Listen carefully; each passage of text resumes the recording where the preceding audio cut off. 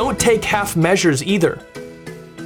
Don't agree to be there, but standing in the back, not participating.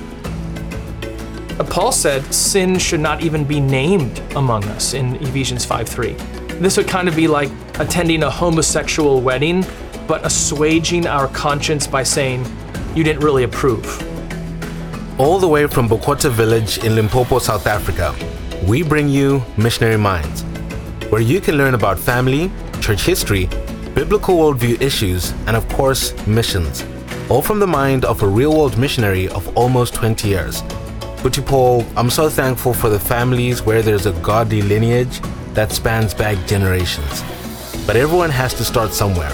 Many believers who have Christianity as a fresh influence in their families are often confronted with disorienting and confusing family practices as they navigate life. And that's why in today's episode, we would like to know, how should a Christian respond to pagan family traditions?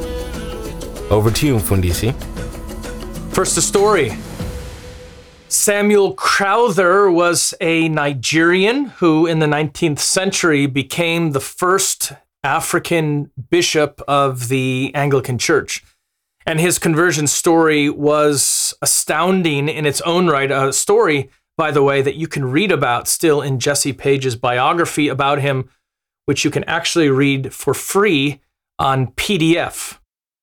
Crowther tells the story of two young Nigerian men who were persecuted because of their conversion to Christ and their refusal to perform various burial and heathen customs. In fact, they said they would rather die than to dishonor the Lord Jesus Christ. One of the heroic men said, quote, "I never refused to perform my duty. But as for turning back to heathen worship, that is out of my power. For Jesus has taken charge of my heart and padlocked it, and the key is with him." End quote. I love that terminology. Padlock. My heart is padlocked to Christ, and the key is with him. In other words, all of my devotion is to the Lord Jesus Christ. That's the kind of spirit, that's the kind of attitude really that all Christians have to have. I'll do my earthly family duty, sure, as far as Scripture allows, but my heart is padlocked to Christ. And our topic today is meant to give courage to fearful Christians in situations where they're faced really with great temptation. And especially for those that are first-generation Christians. First-generation Christians are the first Christians in their family. That means there's no godly Christian parents or godly Christian grandparents. They're the first ones. And they think to themselves, where do I go? What should I do? How should I respond to my family that wants me to participate with matters contrary to Scripture? We're going to try to answer that question today. Samuel Crowther summarized that so beautifully, or captured it so beautifully. My heart is padlocked to Christ. I love that. And Boti Paul, a lot can be said about the people who are nomads, as it were, and think of themselves as self-sufficient and coming from nowhere. And that's another extreme. Maybe it can be dealt with another day, but here it can't be stressed enough how many people struggle with the tension with families around what they're to do and how they're to go about life. And the example you brought up there with burial practices, funerals, weddings are times it comes up, and this is common. Please give us an example, a real life example of what some areas where this is manifested for a first generation Christian today. Let's just use Tabo as an example. Tabo's our illustration, and let's say Tabo is a Christian living in Africa, and Tabo has a problem. And his problem is not that he professes to be a Christian. Many people in sub-Saharan Africa claim to be Christians. No, Tabo's problem is that he's a true Christian. He's the kind of Christian that actually reads and believes and obeys the Bible. And this really is a big problem. And so here's the situation. Let's say, suppose his grandmother died recently and his family plans on performing a number of burial rituals at the funeral. And of course, we know that these can take many different forms and in different African subcultures, and not just in Africa, all around the world. How is he to address this? Because Tabo's family wants him to participate. What should Tabo do? And really what makes the situation particularly difficult is that Tabo's parents may very well call themselves Christians. They probably even had a pastor preach the funeral. But their worldview of God and Christ is not comprehensive. In fact, it's compartmentalized.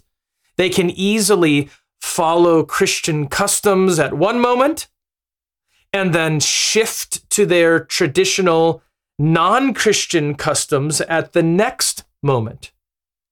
But Tabo's not this kind of Christian, and I say quote unquote Christian. He wants to honor Christ in all things. And his Christian worldview is holistic, it's thorough, it's extensive, it's all embracing. If we could have Tabo here right now, it would be like an umbrella covering everything he does, the lordship of Christ. The lordship of Christ controls his finances, his entertainment, his family, his job, his church, his diet, his education, his marriage, everything. The lordship of Christ is over all of Tabo's life, and he wants to do what honors the Lord Jesus. He's not a compartmentalized Christian where he can play the Christian on these particular days and then play the non-Christian these particular days. He is all in.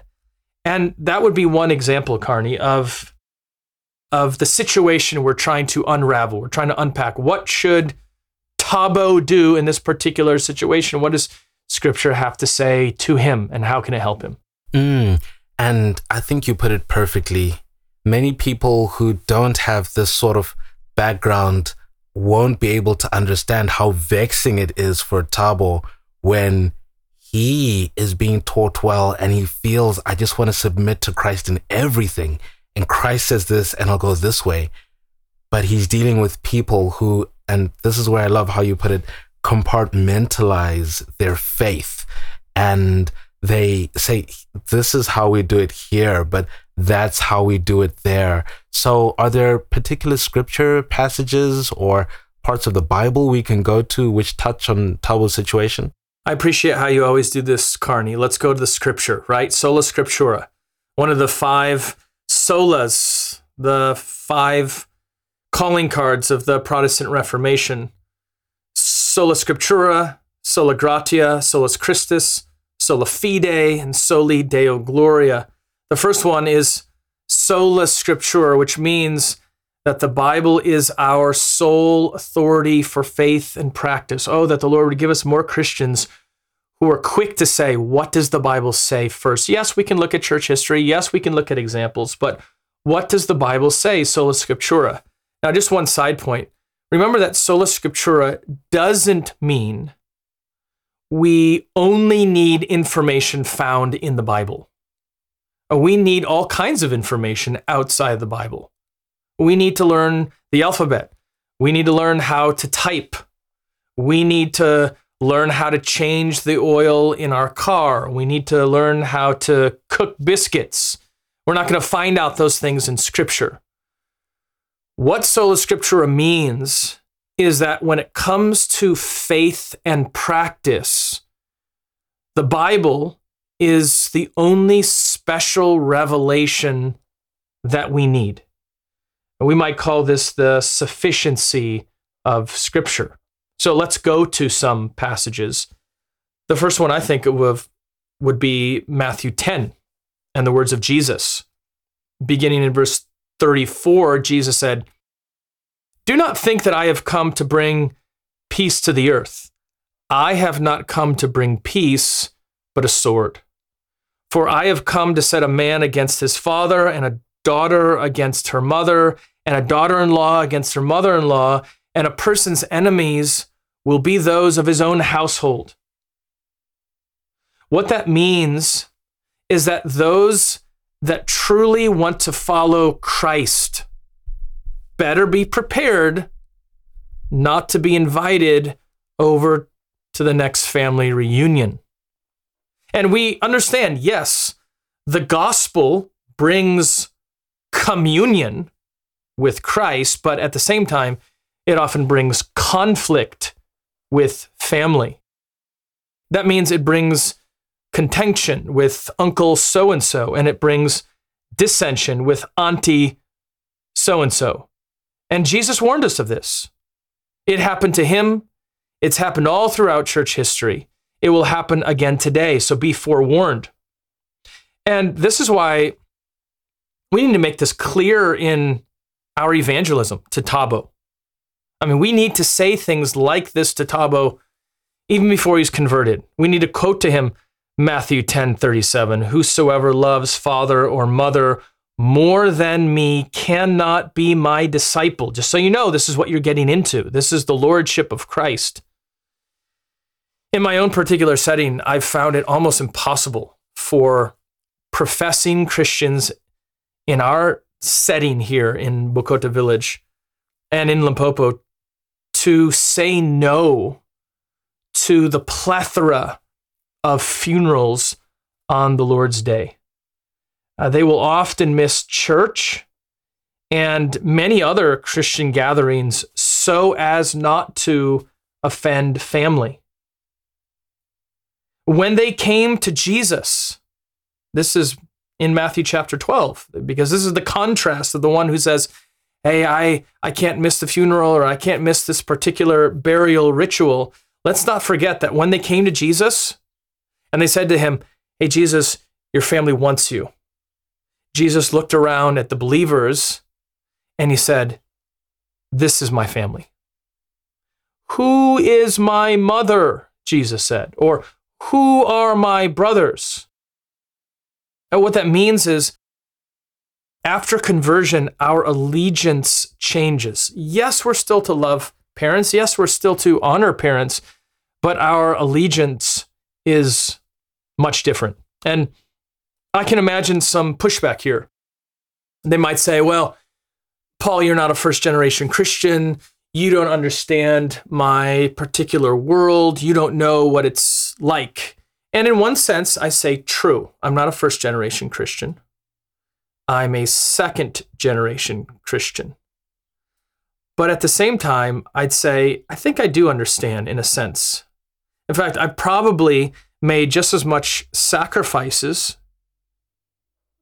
departing from family as a missionary, or even far more sacrifices than many first-generation Christians in our setting. I've missed 17 years of funerals over the years. I've missed 17 years of weddings with my family. I've missed 17 years of parties and Christmas gatherings. Our family returns every 4 years or so for a couple of months to visit family. But I say that because that's the price of following Christ. We have to make sacrifices because our allegiance is to Christ and Christ alone. I think that one word you used captures the essence of what you're addressing here. It's allegiance. And the allegiance that Thabo is supposed to have is to Christ. And he needs to be taught about that. That's what you're speaking of. And many people can come with different stories and different challenges that really pull on our heartstrings. And the stories do that. But we need to ultimately be founded on Scripture. And so if we're looking at different examples, can Christ relate to this draw? Can Christ relate to this pressure? Yes, Christ can relate to this.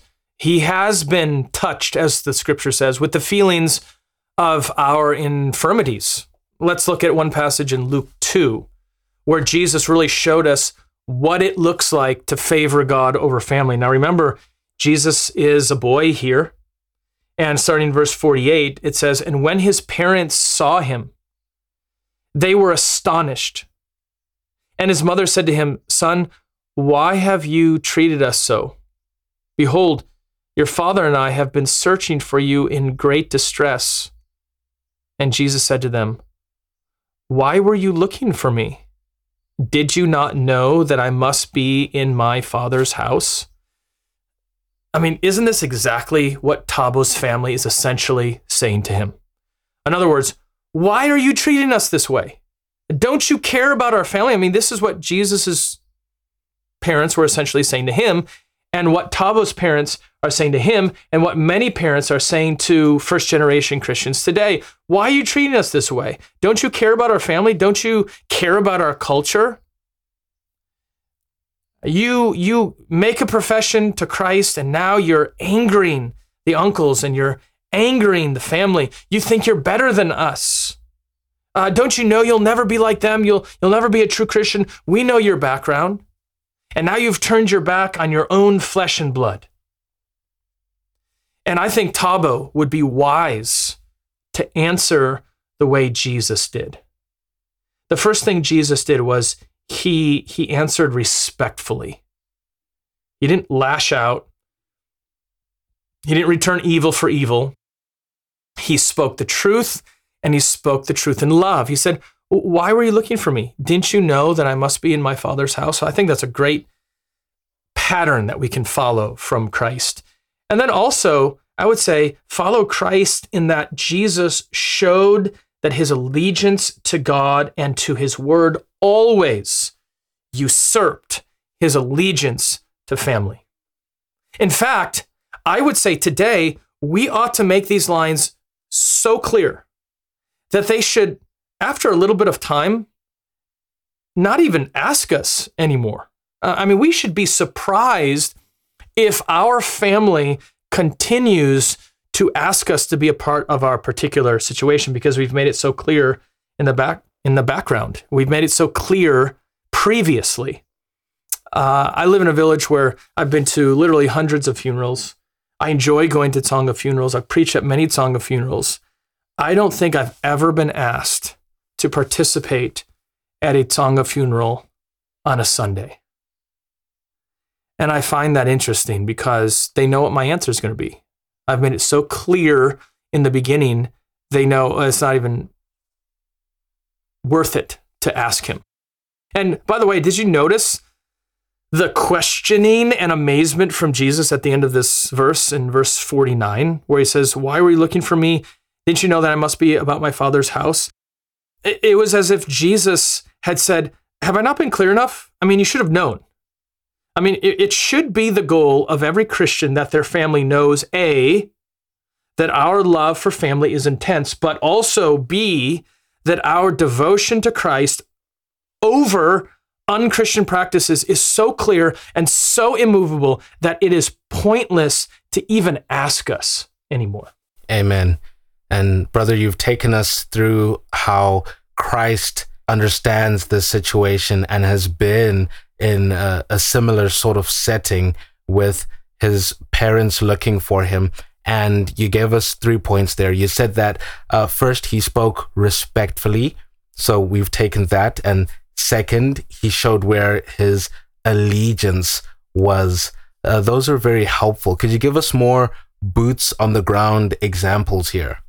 Yeah, let me give you just a couple more examples that come to mind. One would be we've had counseling times with a Tsonga Christian lady in our church. She's had some physical and emotional problems, and they've really taken a toll on her body and on her family and on her job. And she really hasn't improved much recently. And so her family urged her to visit the local Sangoma, which would be the witch doctor, and follow some of the rituals that he recommended. And she at first refused, and the family insisted, and then she eventually relented, and then she was racked with guilt on top of her other problems because she had succumbed to something that was evil. It would have been better for her to say, at the very beginning, Acts 5:29. We ought to obey God rather than men. Another example, I think, of my teammate who's doing a lot of evangelistic work in the villages. And recently, there's been a number of ZCC participants that have been coming to the Sunday worship time. And as they've continued to come, the ZCC church has said to them, hey, if you continue to participate this, you better realize that you're not going to get any help from us when it comes to funerals or these other activities. If you continue, other family members might say, if you do not follow this particular wedding custom or a particular funeral custom, you will be ostracized. If we have this particular party or activity where the child is supposed to wear something around his waist, or there's a particular amulet or some kind of custom that is pagan, you need to follow these. And if you don't, you're definitely going to be ostracized from the family. Again, these happen all the time, all throughout history, all throughout the world. We have to run back to Acts 5:29. We ought to obey God rather than men. And Boti Paul, please, what would your counsel be to Thabo in this situation? Well, my counsel to Thabo would be that he should respectfully but firmly tell his family that he cannot participate in any African traditional religious ceremonies that in any way contradict what the Bible says. Of course, we're not talking about African customs that are beautiful. There are hundreds of beautiful African customs, but if they contradict what the Bible says, I cannot participate with these. And he ought to tell them why. Don't just say it. I would view it as an evangelistic opportunity. Don't take half measures either. Don't agree to be there, but standing in the back, not participating. Paul said sin should not even be named among us in Ephesians 5:3. This would kind of be like attending a homosexual wedding, but assuaging our conscience by saying, you didn't really approve. In other words, I went to the homosexual quote-unquote wedding, but I didn't approve. I went to this traditional practice, but I didn't really approve. You were just there. Well, being there was implicit approval. This would be like the former Muslim who was converted to Christ, let's say, but yet he still attends the mosque and he performs all the Islamic ceremonies, but then he says underneath his breath, but I really don't mean it. Or my prayers are not to Isa, they are not to Allah, they are to Jesus. I'm just using the word Isa, and again, I don't have a problem with using the term Isa, but if you say, I'm going to participate in all the categories, but I don't really mean it, that's kind of in following with a particular movement popular in missions methods called the insider movement, which means we can get more converts if we say to the Muslims, believe in Christ, follow Christ, but you can still continue in a lot of your old religious practices and yet remain a Christian. Not so. And then I would encourage Thabo with 1 Peter 1:18, which says, knowing that you were ransomed from the futile ways inherited from your forefathers. That word futile means useless. It means lacking in content. What that means is before you came to Christ, you need to recognize there were empty things in your past. There were pagan things in your past. There were things that maybe your uncles or your aunties or your parents taught you that were futile. Peter understood that. That's why he's writing to the people here and saying, hey, believer, you had ways in your past that were futile and they were inherited from your forefathers and you were ransomed from that and you need to leave those. You need to discard those. You say, well, but my family is so smart and they're so wise. How can you say they're futile? Yeah, that word futile, same word used in 1 Corinthians 3:20, where it says, the Lord knows the thoughts of the wise that they are futile.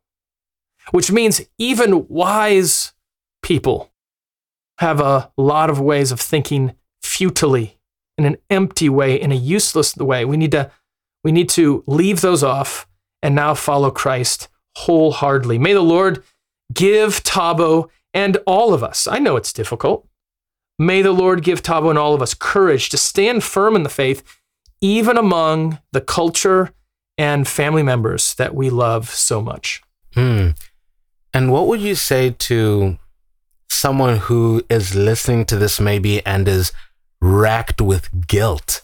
It's very possible that there could be someone listening who maybe just last weekend was at a ceremony drinking blood, or the weekend before that someone else was getting initiated as a witch, and they profess to be a Christian.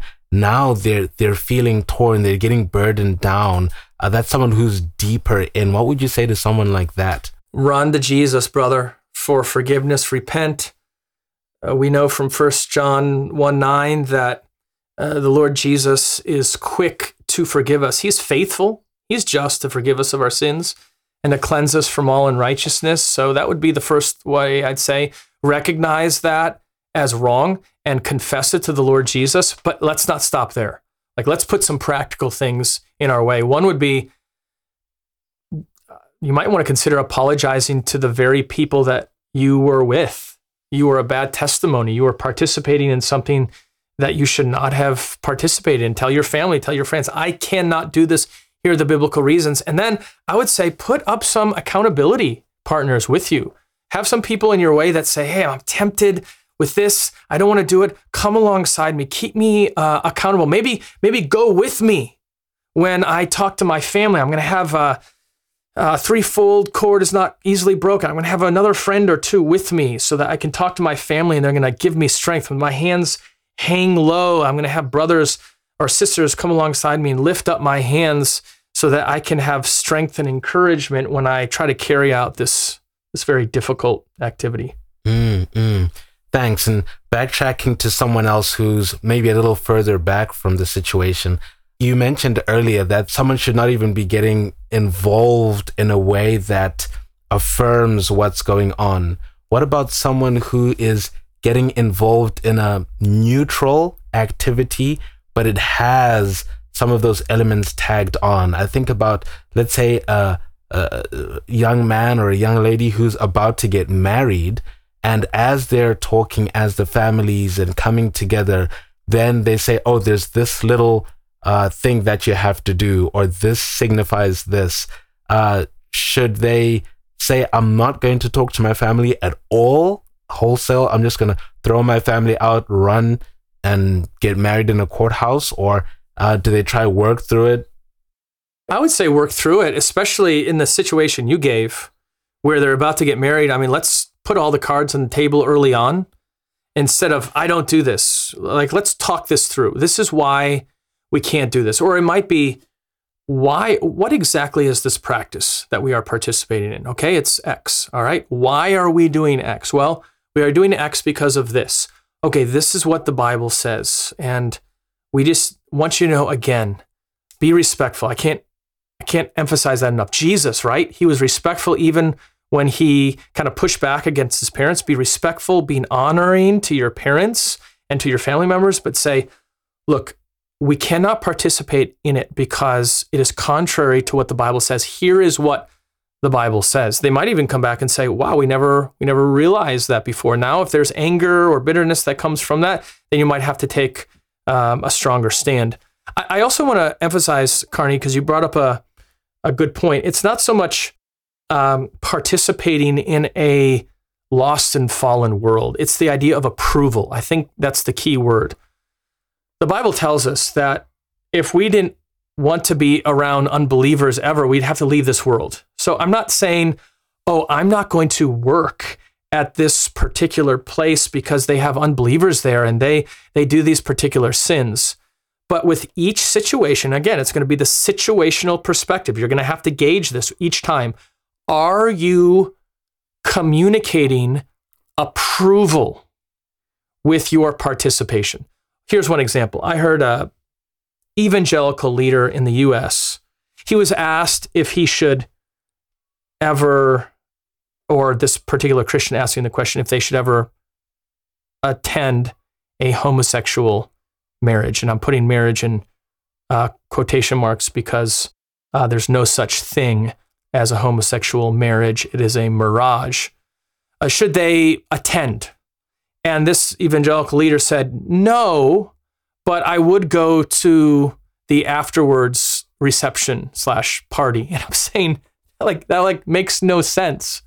What would be your reasoning for not attending the marriage? Well, being there would show approval. Well, in the same way, going to the party would be showing approval as well. You're celebrating. They're celebrating something that they see as good. You see this all the time with athletes, and it's just disappointing when you see so few standing firmly, but they're given a particular jersey that is flaunting homosexuality, which the Bible clearly says is an abomination.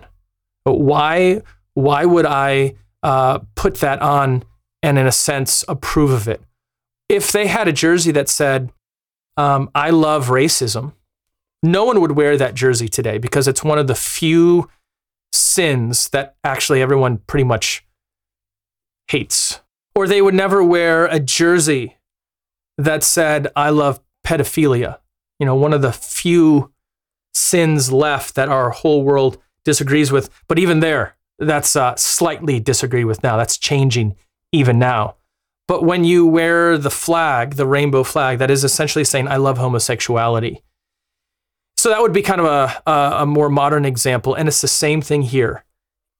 If what you're doing is communicating that you approve of it, then you ought not to participate if it is in contradiction to the Word of God. And let's take this one step back. Thanks for those thoughts. So we're living in a more globalized world than we were in the past. Very few of our listeners would be in their place of origin, as it were, where they're actually from. You're in South Africa. You're from Wisconsin. I'm here. I'm from Zimbabwe. I was born and raised there. And many of our listeners are in similar circumstances. So we have connections back home, and we may be in circumstances where we find ourselves providing home support and sending money back home, particularly during big events and happenings in the family. For someone who is maybe faced with a situation where they're sending money back for a funeral or for a wedding, and they know that their family sometimes gets involved in these practices, these pagan practices, which are against the Word of God, how should they think through that? Should they maybe wholesale throw it off or look along a spectrum of sorts? What are some principles you could think of?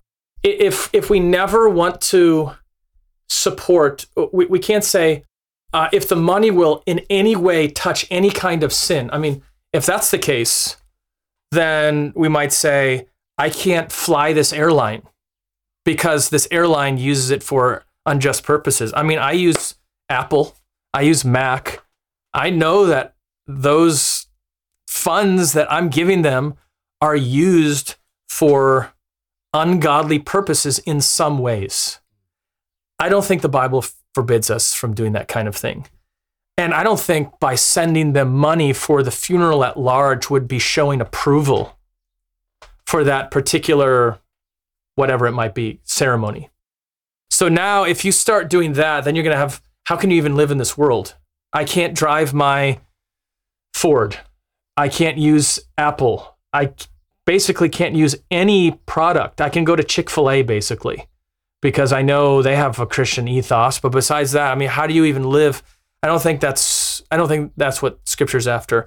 I think the idea here is if you are approving of their message, and again, it's going to take the situational perspective. You're going to have to deal with each one. There's not a quick little formula that you can punch in.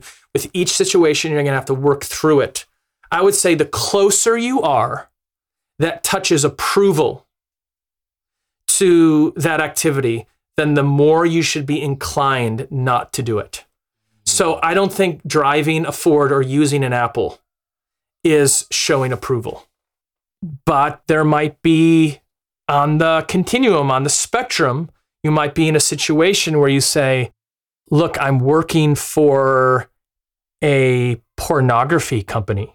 Well, that would be kind of an easy one. Like, I can't do that. So I can work for Ford. I can't work for the pornography company. But then you have now somewhere in between, you have a marketing guy who works for X company that is not godly and it can encourages sin. Like, what do you do with that?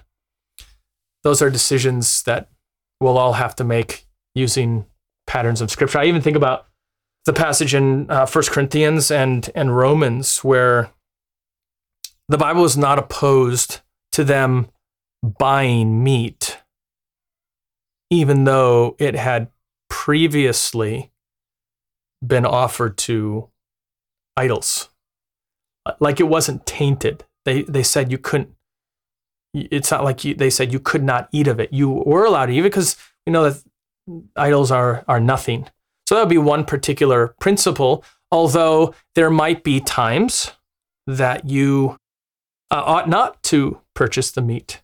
That's very helpful, brother, and particularly in drawing out the complexity that exists in these various matters. And so thank you for giving your input there. And having said that, what a treat, Mufundhisi. To our audience, if you've enjoyed this podcast, please be sure to rate it and subscribe to keep posted with more upcoming content. Feel free to share this episode with someone who might find it interesting and submit any questions you may want answered in a future podcast. You can email those questions to paulslayline@gmail.com. You can also visit betweentwocultures.com for other resources like this. I'm your host, Yamikani Katunga, and until next time, that's it from Missionary Minds.